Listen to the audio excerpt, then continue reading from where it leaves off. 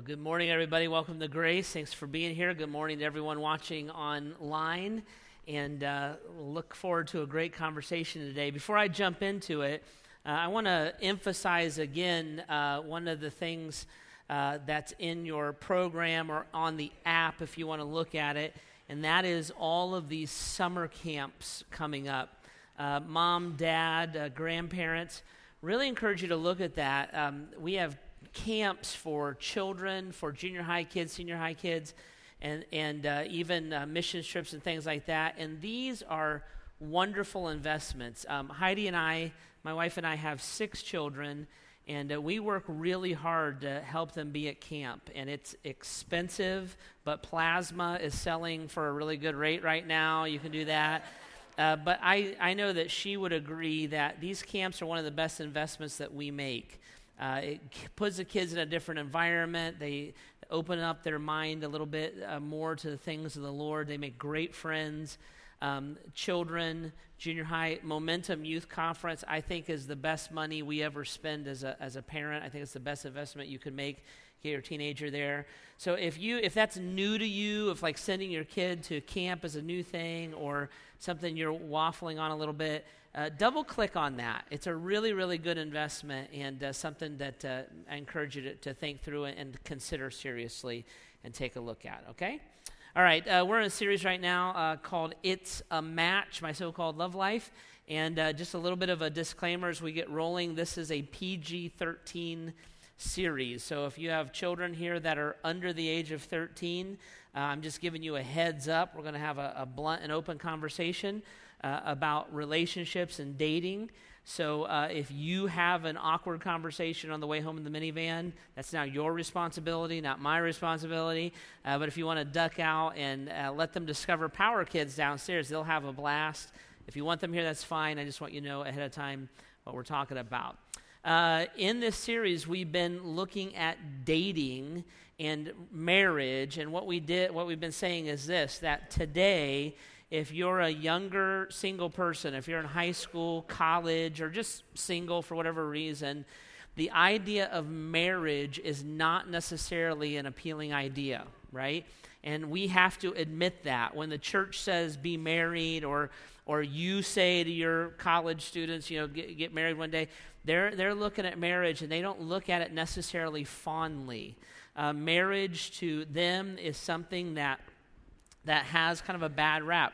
50% of marriages end in divorce. Of the 50% that aren't divorced, the minority of those marriages are thriving and healthy and happy. And so if you say you need to get married, many folks would look and say, well, why would I do that? I'm not looking for a broken down, dysfunctional relationship. What I want is I want to find love.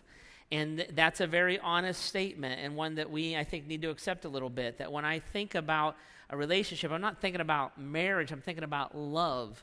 Someone who will give their life to me, someone that I can give my life to.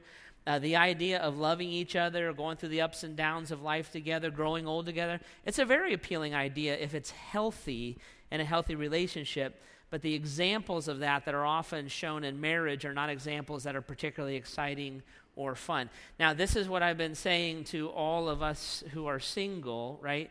This desire to be loved. The folks who are married and in the broken down marriages had the exact same desire you do. They also wanted to be loved. In fact, they thought they found love. That's why they said, I do. And so they never set out to go and live in dysfunction junction, right? So they set out to love someone and be loved by someone. What I am saying is the path from dating to marriage, the path they took is the exact same one you're on right now. They dated each other exactly the same way that you are dating each other. Dating is where we discover each other. It's where we set expectations. It's literally kind of a filtering system. And when we go through dating, we feel like we found someone that we can build a life with, then we say, I do to them. They did that for the same reason you do that, but they did it in the same way that you do it, and dysfunction junction is the outcome. I'm proposing, what if we change the way we date? What if we put ourselves in a different paradigm? By the way, if you're married, this is the key to a healthy marriage, is to date well within marriage. So I'm saying, well, what if we screened differently? What if we thought differently? What if we went into a different paradigm? One of the ideas that I put out last weekend was, what if we deepened the motivation for dating? So what if we looked at every dating partner as a potential marriage partner? And when dating starts to heat up a little bit, or a month or 2 or 3 into it, or whatever it is, and things are getting serious in a longer term, what if we looked at that person differently? Instead of, this is who I sleep with, or this is who I have fun with, or this is who I like to be with, what if we looked and said, could I build a life with this person? How would I view them differently? And then we said, what if we tried to attract each other differently? Instead of just looks or personality or those kind of things, what if we looked and said, what if I were to become the person that I am looking for? What if I look to deepen and highlight those attributes in my life so that someone who is like that, who my ideal person is, would be attracted to me as well? So we've been in that conversation, and it's all out online, bath.graceohio.org if you want to watch it or listen to it. You get a podcast for free through iTunes if you want, and kind of fill in those blanks if you want to. This weekend, what I want to do, this weekend, next weekend in particular, is I want to start to put some kind of skin on these ideas of becoming the person that I'm looking for. And I told you last weekend, I want to start by talking to women about that, ladies. So how do I become the person that I'm looking for? And then next weekend, we're going to flip the coin, and I'm going to talk to the fellas about that, all right? So this weekend, I want to talk to all the single ladies. All the single ladies. Right, so I want to talk to you about that. And I want to dig into the Bible and talk about how you can become who you're looking for. Now, before I get into this, I want to preface this a little bit, okay? So I want to talk about some elephants in the room before I get into a conversation talking specifically to women. So here's some things I know. Number one, I am not a woman. This was a shock to me also, right? So I am not a woman. So ladies, I am not pretending to know how to read your mind, and you're going to have to bear with me. I'm going to do my best to communicate, but if I say something a little bit wrong or bias it a little bit, you're going to have to forgive me and be gracious. I'm serious about this because I'm not pretending to read your brain, okay? So I know that. Here's the second elephant we need to talk about. The church, capital C, the big church, has a history of belittling and being patronizing to women. And we just need to accept that that's actually true, okay? So there is that. So sometimes, ladies, if you grew up in the church, you come in and the pastor's like, I'm going to talk to the women. You tense up. You're like, great, right? Here it goes again. I am saying I recognize that. I recognize that that could make us a little defensive. Again, I'm asking you to trust me because, ready? I do not have a history of patronizing and belittling women. If you've come to Grace, you have not got that from me. And Grace Church does not patronize or belittle women. So you have to let us be us, and you have to let, so to say, our relationship be our relationship. And remember, it's me talking to you, and I'm not trying to do that at all. Okay, here's the third thing I want to address. If the stats are right, and I would propose they're probably low, but if the stats are right, at least 25% of women have been abused, sexually, physically, emotionally. Okay, now, this is what happens when you go through abuse. Those of us who have been abused, this is what happens. When we hear ideal things from Scripture, like ideally, this is how this would happen, or ideally, this is the kind of guy that I would marry. When we hear ideal things from Scripture, if you've been abused, you tend to interpret that in a defeating way. Well, great. This is what a quality guy is, but I have baggage, so I'll never meet one. And so when you hear things from Scripture, instead of them encouraging you or building you up, if you've been abused, they tend to defeat you and discourage you because you feel unworthy in different ways. And by the way, that's a very normal thing. There's nothing wrong with you. If you've gone through abuse, that's a normal thing. Again, we're going to have to trust each other. I'm going to try to bring things out of the Scriptures for you, and I need you to help work at listening to the heart of God. Because God, if you are a follower of Christ, God does not define you by your past. He defines you by your future. So God does not look at you as broken. He does not look at you as messed up. He is your perfect heavenly Father. He values you. He cherishes you. He views you with dignity and worth. And so when he says things to you from Scripture, it's because he believes, so to say, that you're worthy of those things. Okay? So we're going to have to work at that a little bit as we go through this. And then here's the last kind of elephant in the room. I am not giving you 10 ways to catch a guy. All right? I'm not the magazines at the Walmart checkout, right? 14 ways to please your man. That's not what we're doing, right? So none of this is like a list of ways to get a guy. I think that's belittling, frankly, so I wouldn't do that. What I'm trying to say is this. You being godly is how you become the person that you're looking for, because you're looking for a godly person. So everything I'm going to talk about, you can apply it to your relationship with your friends, to your relationship with your mom and dad, to your relationship with your siblings. I am going to apply it to dating, but it's one application. So I'm not trying to teach you like how to catch a guy. We're really talking about how to be a godly person, but the application I'm going to make is into dating, okay? Does that make sense? So can we agree on those things that we're going to kind of trust each other as we go through this? Yes? All right, I heard a guy say yes. I'm really not talking to you right now, but thanks for the affirmation. Ladies, can we agree? Yes? Okay, so you trust me, and I'll do my best, okay, as we go through this. So here we are. How do you connect with a godly guy? And this is the way that I'm going to try to approach this. I'm going to try to help you get inside the mind of a guy, okay? So what is a godly man looking for in a godly woman? And then next week, we're going to flip it. We're going to try to get inside the mind of a godly woman, okay? But this weekend, I'm going to try to get inside the mind of a godly guy and help us understand each other. Now, to get this dating relationship where we want it to be, we have to reverse engineer it off of marriage, okay? So I want to start by talking about marriage for a second. So grab your Bibles, open them up to Ephesians chapter 5.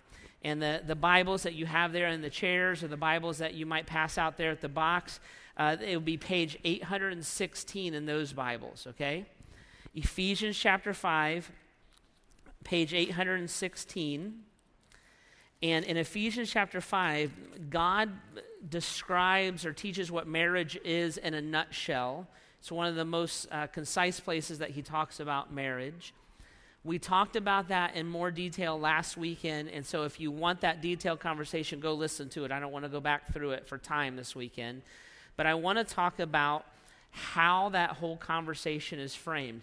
So before God talks about the role of a wife and the role of a husband, he frames the whole conversation, and everything after this verse comes through that filter, okay?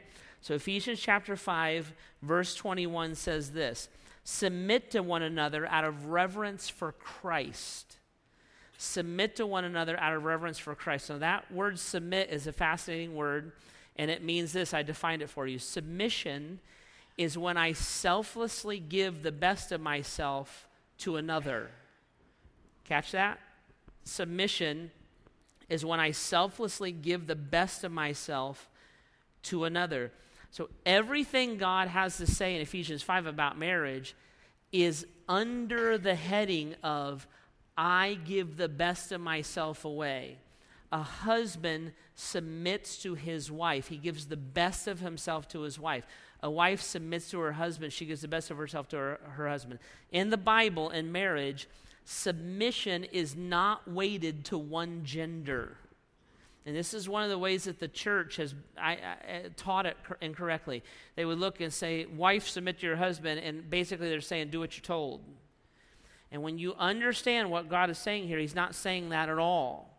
He's saying, each of you, following Christ, put others' interest above your own, is how Paul would say that in Philippians.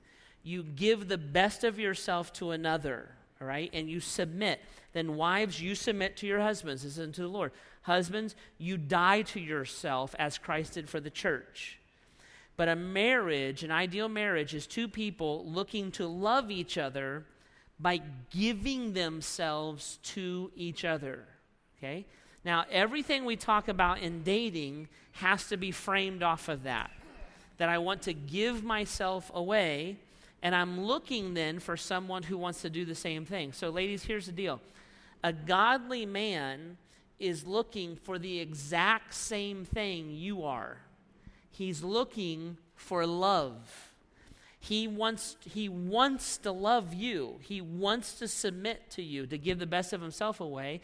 And he's looking for someone who wants to love him, who wants to give the best of himself away to him. And so he's looking for love. And he would look at God's definition of love, just like you might, and say, well, that's exactly what I want. So let's look at that, and this is where we're going to camp. If you go back to the left in your Bibles a few pages to 1 Corinthians chapter 13, go to the left about 16 pages to page 800, and you will find God's definition of love. It's what you want, it's what he wants, it's what we all want. We want to be loved. Love plays out in the marriage environment through submission. I'm giving the best of myself to you for your benefit, okay? So God says this is love. Verse 4, chapter 13, 1 Corinthians. Love is patient. Love is kind. It doesn't envy. It doesn't boast. It's not proud. It does not dishonor others. It is not self-seeking. It is not easily angered. It keeps no record of wrongs. Love does not delight in evil, but rejoices with the truth. It always protects, always trusts, always hopes, always perseveres. Love never fails. And we would look at that and say, well, I want that. I mean, that's fantastic. I want somebody that would love me like that. And God would say, right, that's a New Testament marriage. That's a marriage? Yeah. Not dysfunction junction? Right. Two people trying to, wanting to, desiring to give this to each other is God's definition of what marriage is, could, and should be. Okay? So, a godly guy, ladies, is looking for this. Now, this is what happens. Men interpret love differently than women. So that we're looking for the same definition, but the rails or the delivery mechanism is going to be different for a guy than it is for a girl, which is fine. And so this is where we want to get inside the head of a man. And by the way, wives, if you're looking to understand your husband, good luck. But this will help a little bit, okay? So you get inside each other's, and we'll translate it this way, okay? So let's look at this, and let me show you how this works a little bit. So a godly guy is looking for a girl who will love him by being patient and kind, okay? So a godly man is looking for a woman who is patient and kind. He will understand patience and kindness in terms of gentleness and respect. Okay? In terms of gentleness and respect. That's how patience and kindness make sense to a guy's brain generally. By the way, I'm going to stereotype like there's no tomorrow. I know we're all individuals, but this will get us in the right ballparks with things, okay? So he's going to translate patience and kindness as gentleness and respect. Now, this is what God says in 1 Peter chapter 3. Here it is. Wives, in the same, because remember, we're reverse engineering, right? So wives, in the same way, submit yourself to your own husbands. Give the best of yourself to your husbands, so that if any of them do not believe the word, they may be won over without words by the behavior of their wives, when they see the purity and the reverence of their lives. Now, ladies, let me tell you how a man reads that. He's going to look and say, love me by being gentle with me and respecting me. Don't throw a bunch of words at me. Like I dial it out. I can't take it, right? Men like lists. You ever have a guy look at you and you're trying to express yourself to him, and he looks at you and just says, tell me what to do. Just tell me what to do, right? So he translates, I want to be loved, give the best of yourself to me. I'm going to translate it as gentleness, not too many words, and respect. Now, let me talk about respect, and then we're going to track this onto something. Ladies, one of the needs that men have is respect. a man generally needs to be respected, okay? And it's not because we're egotistical. God created us that way. So we're made in the image of God, and he built that into us. We need to be respected. Now, a man will do anything to get respect. He might demand respect from somebody, some guy that's unhealthy, be like, you better respect me, right? He will like drive a certain car to get respect. Look at my Camaro, right? He'll do that. He will play sports he's no longer capable of playing. He will lift things that he can't lift. He will do kind of just anything to get respect. And a lot of times a man's need for respect comes out in terms of his ego, like he's egotistical or he's cocky or he's arrogant about something, right? Now here it is. A godly man is going to know that about himself, and he's going to work against it. He doesn't want to be prideful. He doesn't want to be self-centered. He doesn't want to be egotistical. That's not what's driving him. But he still needs to be respected. And he feels love. He feels patience and kindness, love, when you talk to him or interact with him with a gentleness, and then he interprets that as a respect, right? Now, press pause, and let's look at the second thing. The second thing that a godly guy is looking for is this. A godly guy is looking for a woman who does not envy or is boastful or is proud, right? Back to the scripture, because love doesn't do that. Love doesn't envy. It's not boastful. It's not prideful. It doesn't dishonor someone else, okay? So a godly guy, he wants to love somebody like this. He doesn't want to be prideful. He doesn't want to be boastful. He doesn't want to dishonor you. And so he is looking for that in return. And this is how he will generally interpret that. A godly guy will look at a woman who is not boastful, not proud, not egotistical. She's not stuck on herself. She doesn't think she's all that. She doesn't think she's hot. She's not violently independent from him, right? That all is prideful and boastful to a guy. He will look then and say, if you cheerlead me and you're grateful for my efforts to provide provision, I feel loved. When you're not competing with me, you're completing me. You're my cheerleader, and you express gratitude, I feel love. Now, why is that? Because men, we need to be respected, and men need to be heroic. It's the way we're wired, okay? So this is why men like war movies. They're like, I would totally do that. I would totally do that. Even though the guy on the screen's arms are as big as our torsos, I could do that. You know, we think like that. This is why we drive the Camaro. This is why in midlife we will round second in church league softball with our guts hanging out and blow our hamstring just to score the run, right? We need to be heroic, right? And by the way, you want us that way. It's also why we're protective. It's why we'll jump on the grenade. It's why we'll, right? It's not because we're dumb. It's because God created us that way. Now, here it is. Ready? A godly man feels love when a godly woman, ready, cheerleads him and views his efforts to be godly as heroic. When she looks and says, man, that guy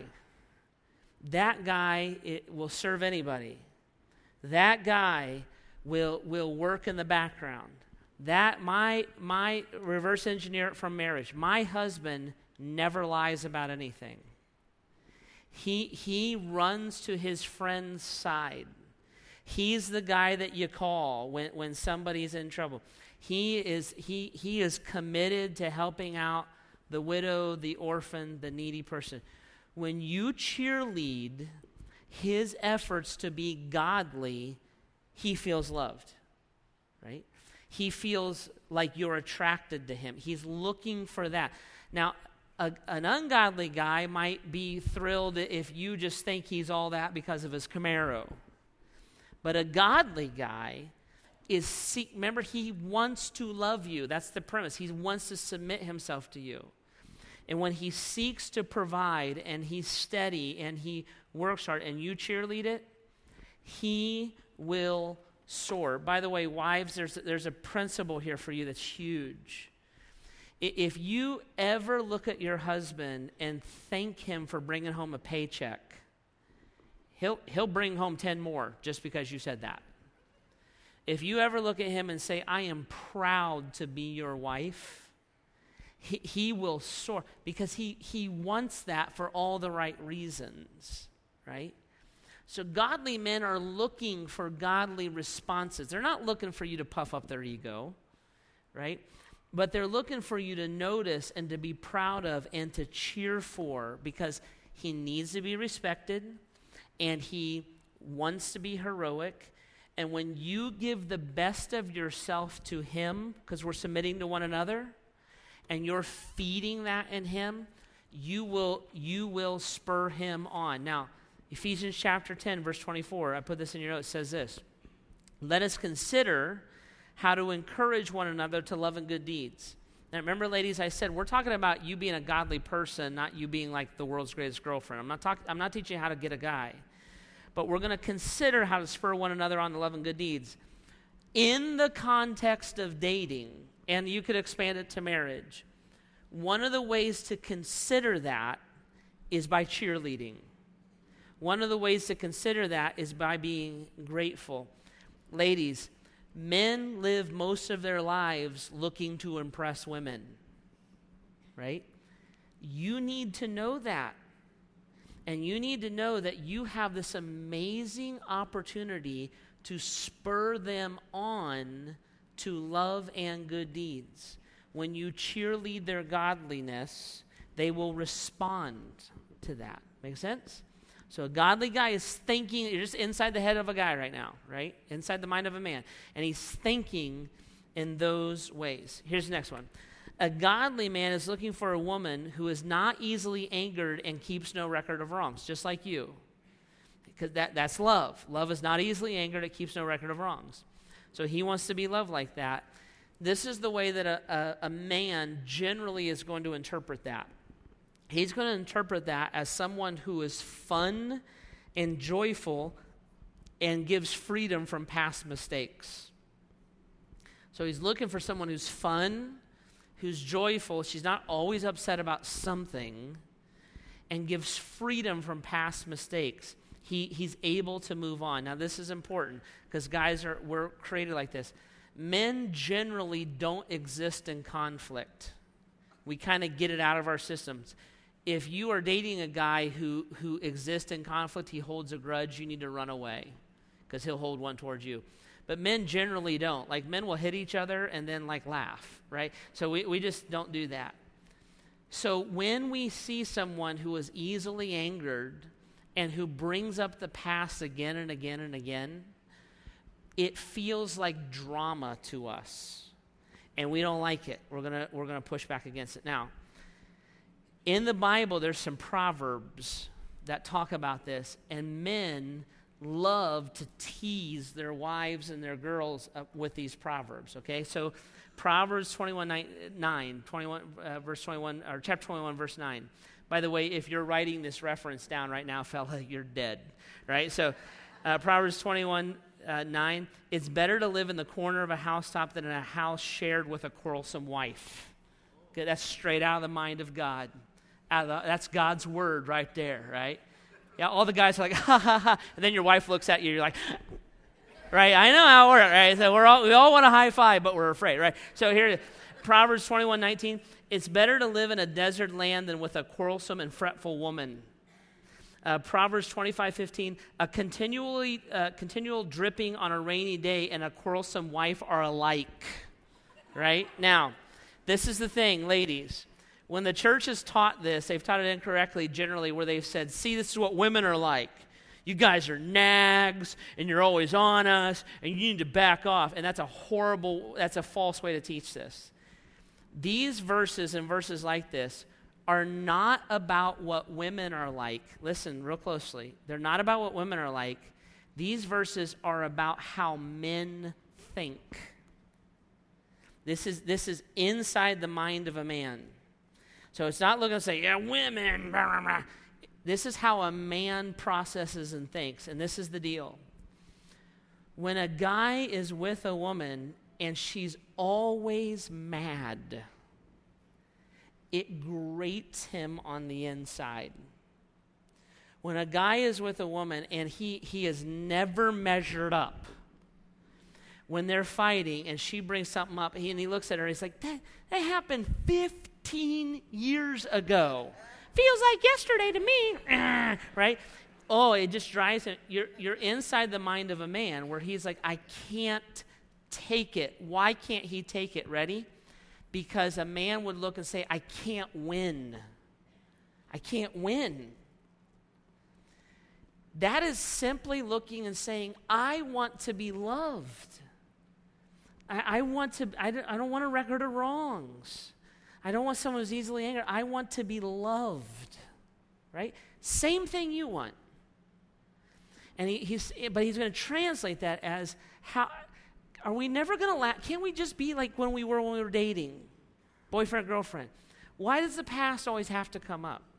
Okay, now, ladies, there are men who create their own drama. And we're going to talk about that next weekend. And if you're dating them, you should run away. Okay? But a godly man doesn't want drama. A godly man wants a woman, we talked about this last weekend for both sides, who wants to rid herself of all bitterness, anger, slander, brawling, and malice. That's what he's looking for. And when he finds someone caught in that, he does not feel loved, right? And that's how it's going to show up in his life. Here's the next thing. A godly man is looking for a woman who does not delight in evil, right? It's what love is. Love does not delight in evil. Who does not delight in evil. And for a man, what that usually is going to mean is something like a woman who wants to be an agent of purity in his life and who has a mindset of modesty. Okay, now let me give you insight into a guy's brain. A godly man knows this. Men know that sex is a weakness. We know that. We know that sex is an Achilles heel. We're very aware of it. And a godly man is acutely aware of it.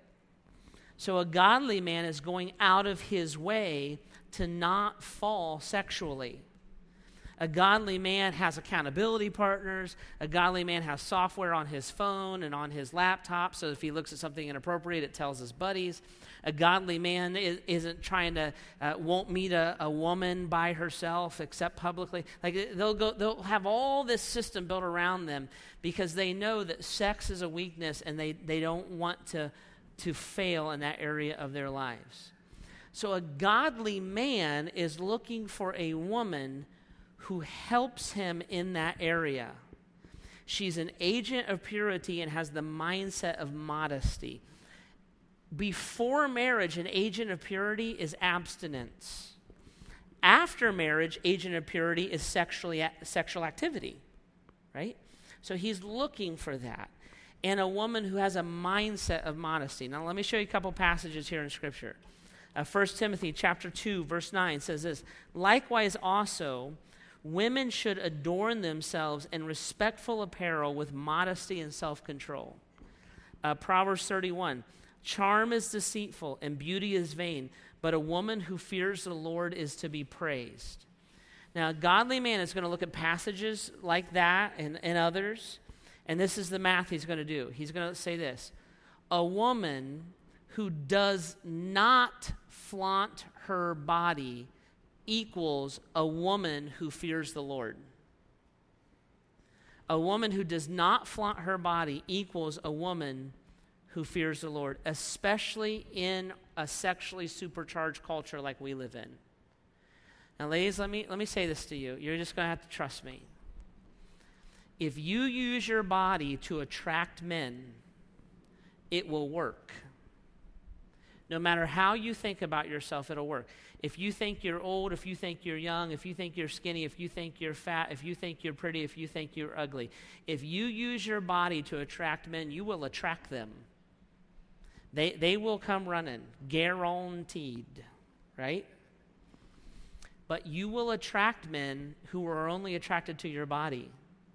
And here's the harsh reality. Anybody will do. And when they're done with yours, they'll just look for another one.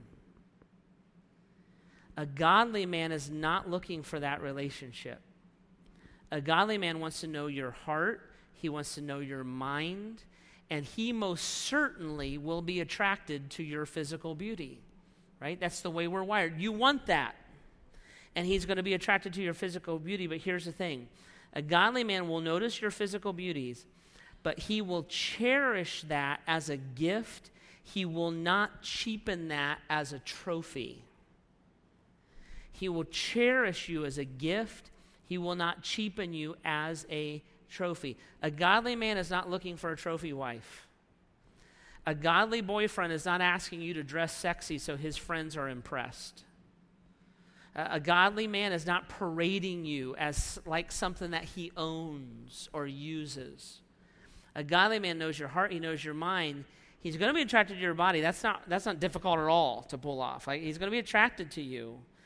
But he's going to think of that as something that you would give him, not something he would be on display somewhere else. And now, this is the idea. Remember, we're in marriage. Let's reverse engineer. In marriage, this is what happens. In marriage, the Bible says that the ownership of your body changes. So when Heidi married me, she gave me the ownership of her body. Her body belongs to me now, the Bible says. And by the way, I gave her the ownership of my body.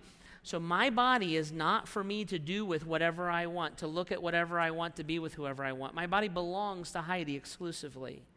And vice versa, her body belongs to me. A godly man is looking at a woman who recognizes that and says, I am beautiful, I am sexy, I am sexual, and that is exclusively my gift to you. I am not sexy and sexual for anybody else but my husband, right? And in dating, that is a mindset of modesty combined with abstinence. In marriage, it's a sexual relationship combined with a mindset of modesty. You ladies, if you are sexual in your dress, if you are sexual in your conduct, that's what you will attract. What's sexual? I'm not saying you got to be Amish or you need to wear a burqa, all right? You know what sexual is. You know how short something is short before it becomes sexy, how low a neckline is before it becomes sexy, how tight something is before it becomes sexy. And you know when you're being pretty and stylish, and you know when you're being sexy.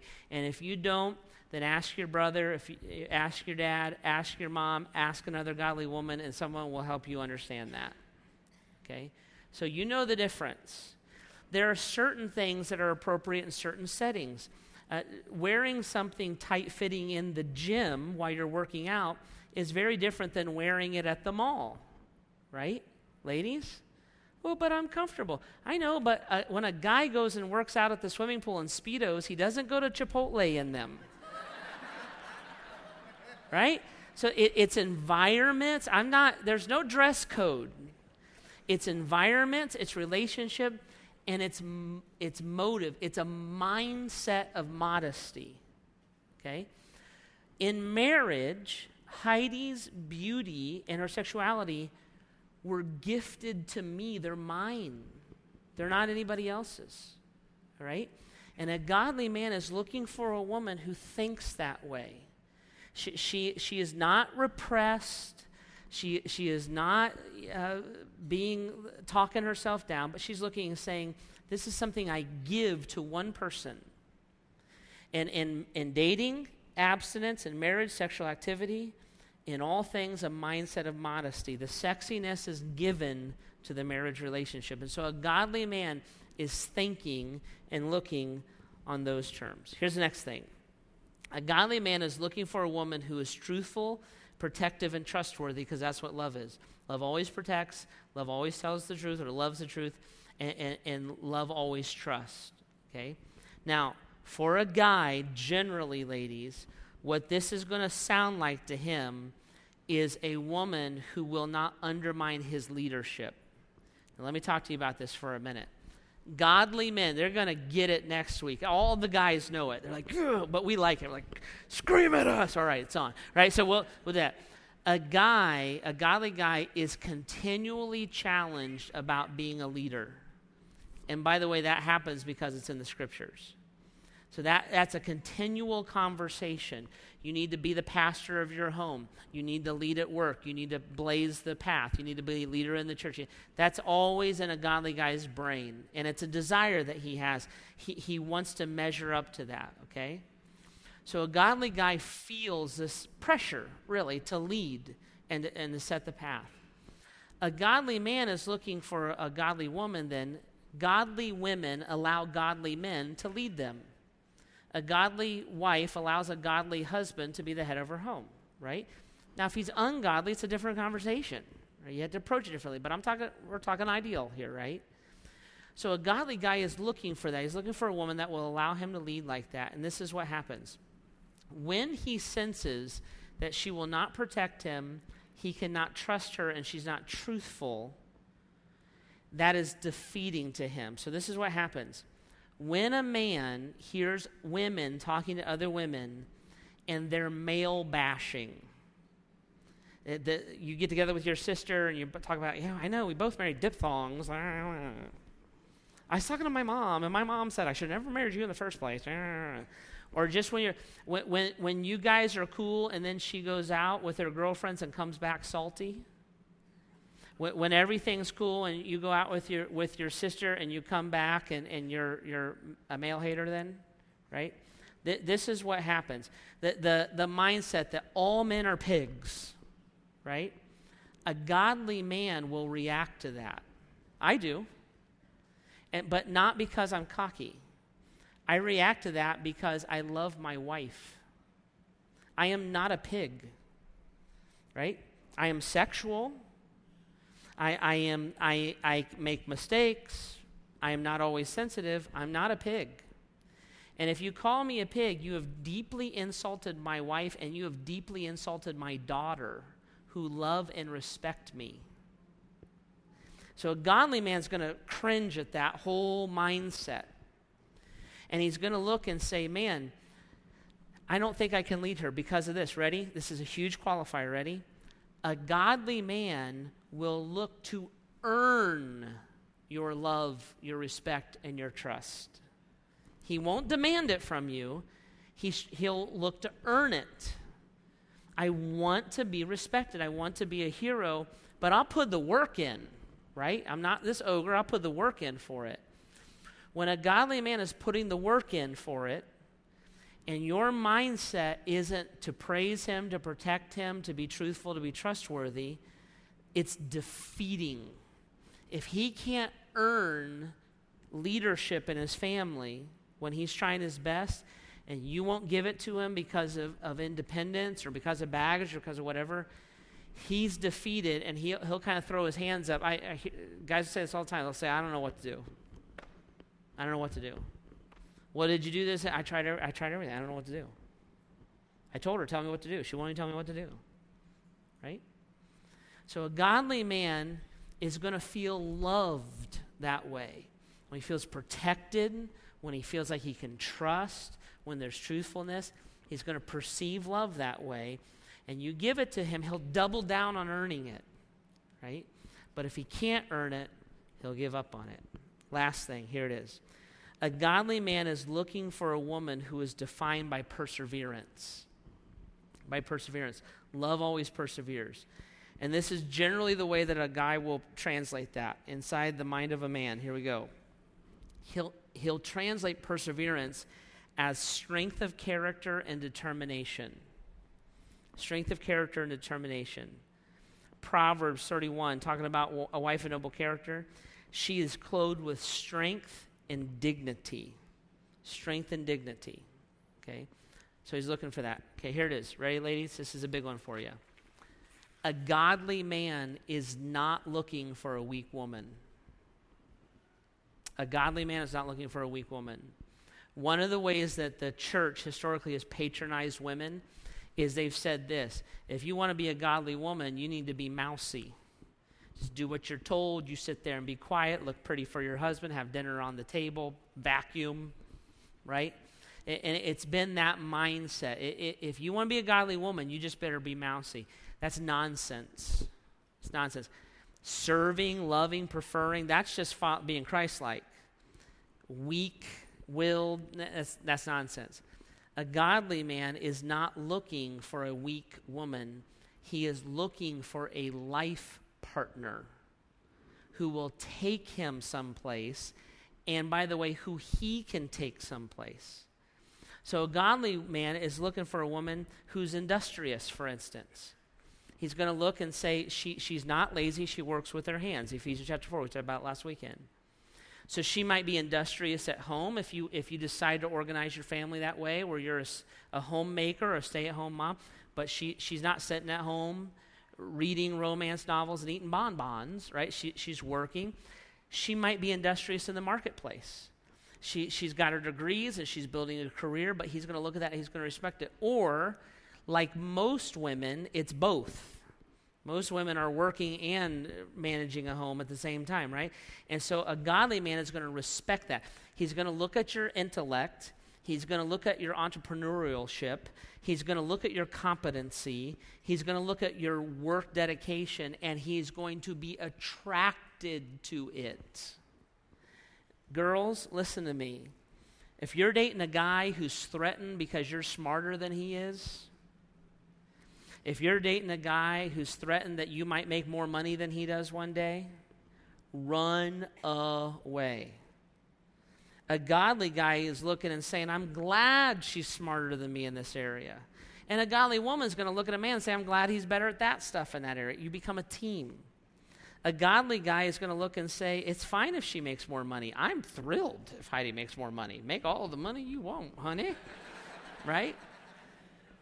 It's not a threat. It's not a competition. It's a partnership. And a godly woman is clothed in strength and dignity, and a godly man is drawn to that. He loves it. He wants it. And when she takes her intellect and she takes her abilities and she submits it, she gives the best of herself to him. And then remember, he's doing the same thing. He submits it back. Now you have a dynamic relationship that God can do incredible things through. And it's awesome because two people are working hard to love each other, right? So that's a glimpse, ladies, inside of a man's brain a little bit. We tend to generally, now, the guy you're dating or engaged to or your husband, he's his own person, so you got to process all that out on an individual thing. But in general, it's the way that we tend to think, and it's the way that we tend to perceive and receive love, right? And that's what a godly guy is looking for. Ladies, if he's not looking for those things, be careful, right? Because you're going to wind up at a place that you don't want to be. Now, let me say this in conclusion to all of us who are single, right? No matter what stage or age you're at. This kind of standard's a high standard. And I can hear it. Some of you ladies are like, find me a man like that and I'll be glad to date him. Because I've been looking and I can't find him and I don't think he's out there, and I hear you. And we'll deal with that next week a little bit. But ladies, listen to me, and gentlemen too, listen to me. I know it's frustrating, and I know it's lonely, and I know you have to be patient. But the frustration and the loneliness of singleness pales in comparison to the desperation of being in a bad marriage. And everybody who's gone through a divorce just nodded their head yes at me. The patience and the frustration and the loneliness of being single pales in comparison to the desperation of a bad marriage. You will never be lonelier than you are in a bad marriage. You will never be more isolated than you are in a bad marriage. You will never be more sexually tempted than you are in a bad marriage. Right? So trusting God, leaning not on your own understanding. You're not just going to make this happen. That's what everybody with a bad marriage did. They made it happen. I'm leaning not on my own understanding. In all my ways, I'm acknowledging God. I'm bringing my dating under the direction and the definition of God. And then I'm allowing Him to direct my path, right? And it may take time. God's going to take you where He wants to take you. There's no promised outcome. But I can tell you this. You would rather be synced up with the will of God than desperately in pain in a bad marriage that you made on your own. Okay? So trust God with it. This is my biggest fear. The longer you go in your singleness, the more tempted you are to trust yourself. And you're tempted to give up on the dream. You're tempted to look and say, there's nobody. Jeff, that person you just described, they don't even exist. I don't even know a godly guy. And it flips the other way too. That woman, she doesn't even exist. Everybody I date's crazy, right?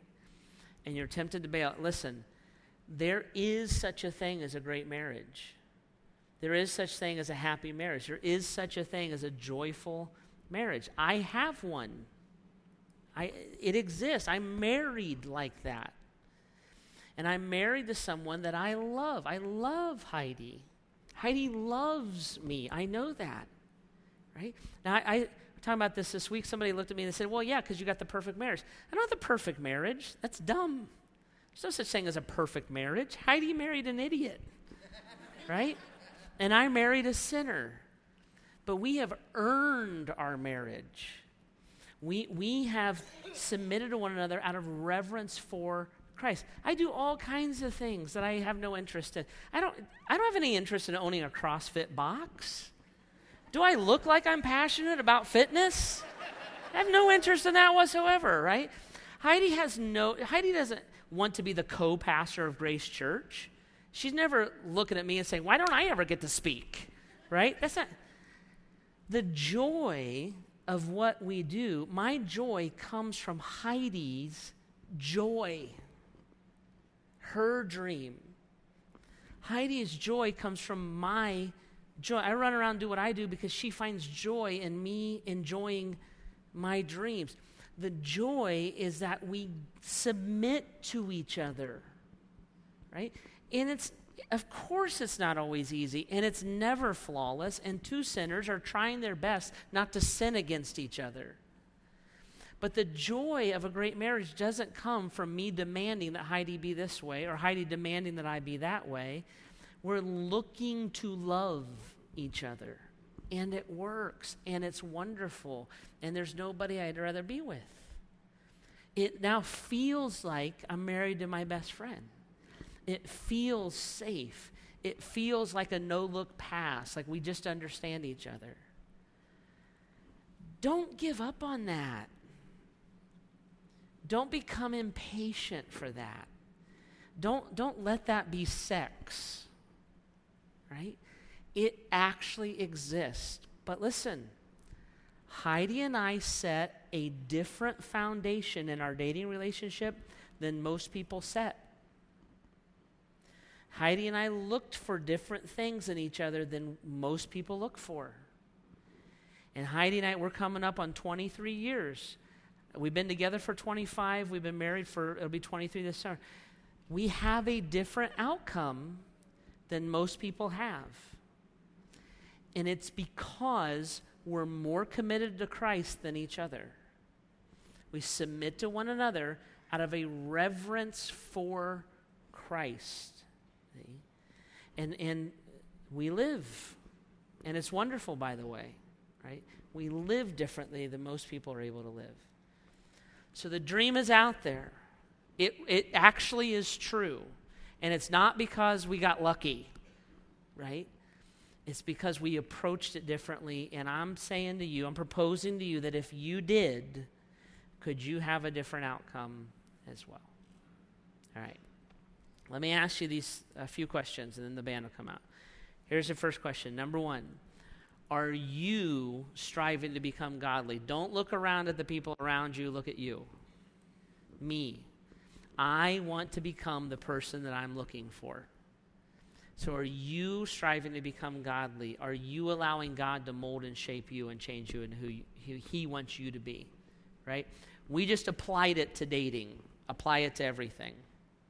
Are you becoming godly? Second question, here it is. This is a hard one. Have you settled? Have you settled? There's some of us that are in dating relationships right now. And when I talk about like this excellent idea, you're like, that's not us at all. Some of our relationships need to be rebooted. And God needs to be brought to the forefront of those relationships. Some of us need to change. Maybe you need to become abstinent in your present dating relationship. Cut sex out of it and see what's actually there. Maybe you need to move out for a little bit before a wedding. And say, well, if we cut all of the playing house out, are we actually in love and committed to each other? Let's clarify this. We have people do that all the time here. They love it, by the way, right? Maybe you need to break it off. But look and say, are we settling? Or is there an excellent idea that I still dream about and want to pursue? Okay, last thing. Will you trust the Lord? See, lean not on your own understanding. It's no different than everything else in our lives, but for some reason we try to control our dating. Would you trust the Lord? Would you give even your dating over to the Lord? In all your ways acknowledge him and let him steer you through life. I'm pursuing Christ regardless if I'm doing that in a dating relationship or not.